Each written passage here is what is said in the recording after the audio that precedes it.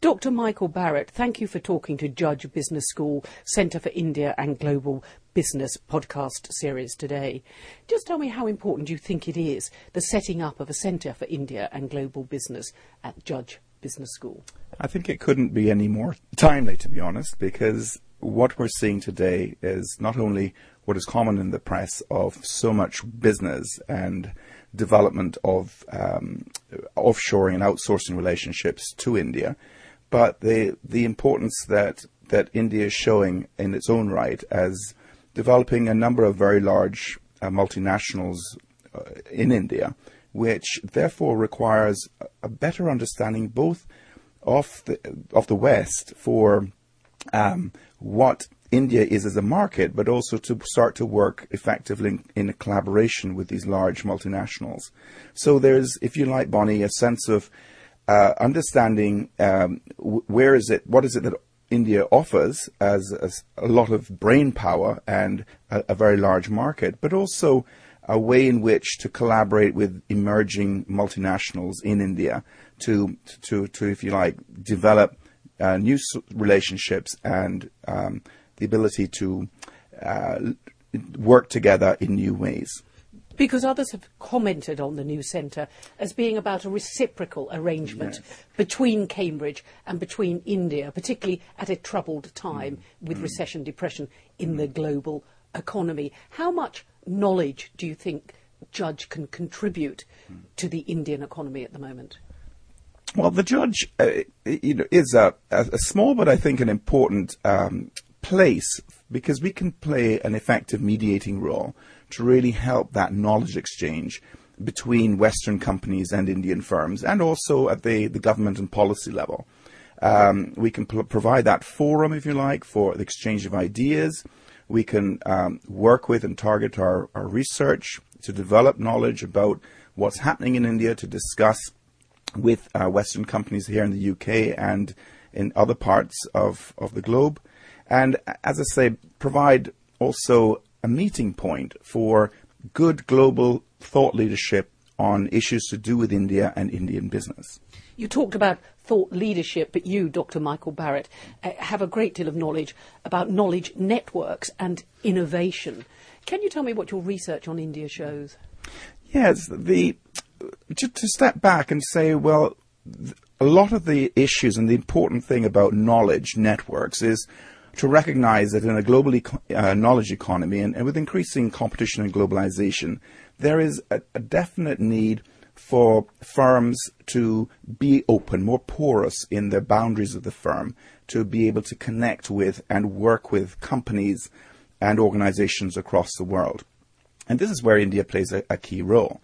Because though if you go back 10 years ago, you will have seen firms at that time starting to look at how can we get low cost, low arbitrage labor to help feed into maybe one or two processes, whether it's IT development or helping out with small call centers.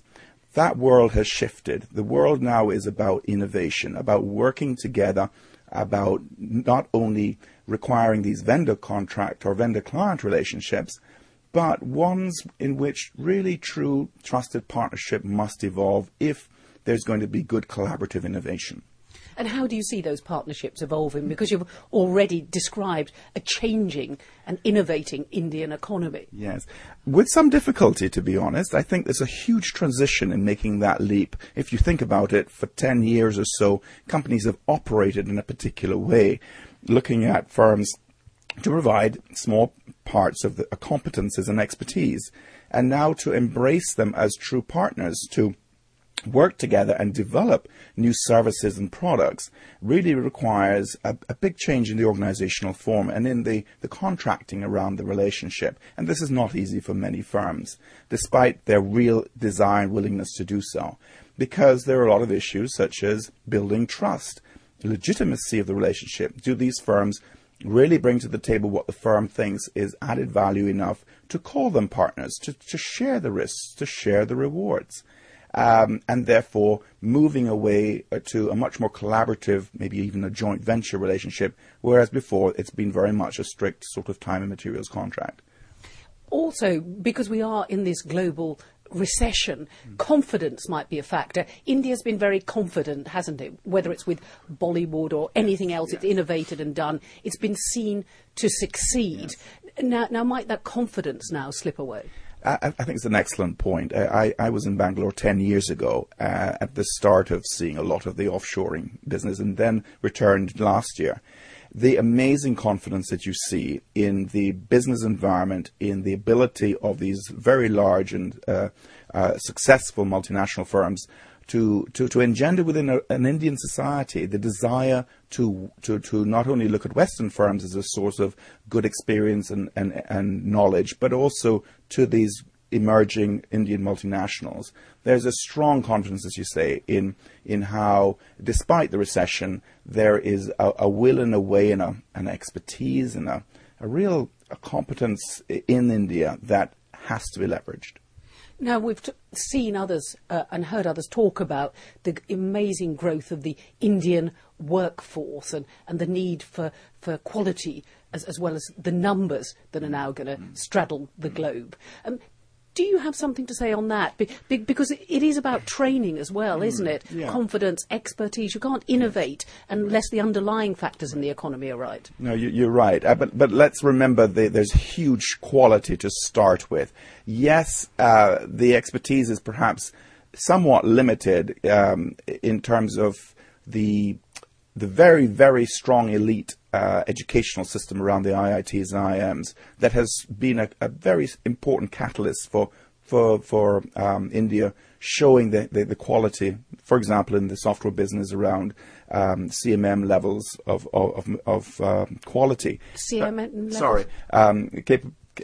Capability maturity models, which show a level 5, for example, the most number of firms in the world that can boast this level of quality. Now, that's been a very good starting base, but as you say, as the immense growth is required of the workforce, there's been a lot of work done on accreditation and training within India to try and ensure that certain business functions, for example, even things that are not that innovative around call centers, can get the right level of quality. You'd be surprised. It's almost sometimes up to 100 applicants to one position to try and sift out and get that quality level. And so what firms have been doing in India a lot is to start a lot of training and accreditation. They're not yet there in some areas, but there is the right drive and desire to reach there. In the IT industry, for example, NASSCOM has been doing a wonderful job setting up institutional structures around training accreditation, the safety and the reliability and security of the businesses so that firms can feel comfortable innovating and developing in India as a market. And so a firm's knowledge networks must be key to that, because people copy, they emulate, and indeed they learn from one another. Yes, that's right. And it's interesting when you do that in an offshoring sense. If you think of innovating and terms such as open innovation, including using offshoring as an example of doing that, a big challenge is how to bridge the knowledge, how to have brokers on different sides of the firm, which may have tentacles out in India, but also having Indians resident in the firms within the West, wherever they're located, so as to allow for understanding of customer needs, because without that, Boni, one cannot innovate. And so there is this real reciprocal need to set up structures which are not only cost-driven and keeping costs low by doing everything over the wall, if you like, in India, but having reciprocal local global knowledge networks set up to properly innovate. So if you had to map out two things, one, the barriers to the growth of the Indian economy at the moment, and two, the factors that point to the fact it might emerge as a global leader even during a recession, what would they be? First of all, let's deal with the negative factors. Yes, well, you just touched on it. I think in the short term we're going to see a somewhat of a blip of the recession taking hold.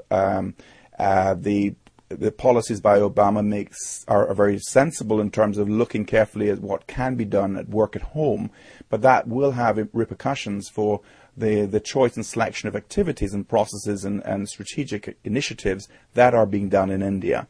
So it's too early to speculate in detail, but I really believe that there's a lot of working through, which I have no doubt that Indians will have the confidence to work through as to how they, if you like, navigate through this particular recessionary climate. The internal barriers, despite the great confidence and abilities that India has shown to move to the next level of innovation, it's not even so much the Indian companies' barriers, but as much the mindsets within the Western managers that needs to be both convinced of through good operational performance, but also be willing to take the risk, not only looking at things that are invented within the company's traditional Western walls, but the willingness to really find ways to help the very able Indian businessmen and engineers to get an understanding of customer needs to innovate. That means a change of process, a change of mindset, and a change of the organizational form of the contract by which they can work together. And the pointers to success, will India keep up its global lead? I think the trend is absolutely clear that it will, yes. And as for the role of Judge Business School Centre for India and Global Business, Dr. Michael Barrett, what do you think that role and importance will be in the future? Well, we've got to get out there, Boni, and we are finding out and working with key centres and companies in India, whether it's myself. I've been doing some work now with McKinsey on their productivity centre in India, on the board of small consulting firms, looking at how is it that global talent can be leveraged within India and with Western firms. So we've got to have a presence as much as we can. We've got to have researchers, both hopefully perhaps over time in Indian institutions working with us as global research teams. We've got to have very good researchers and PhD students, a whole cluster of research activities working with people here in the city, with the Cambridge Science Park around us.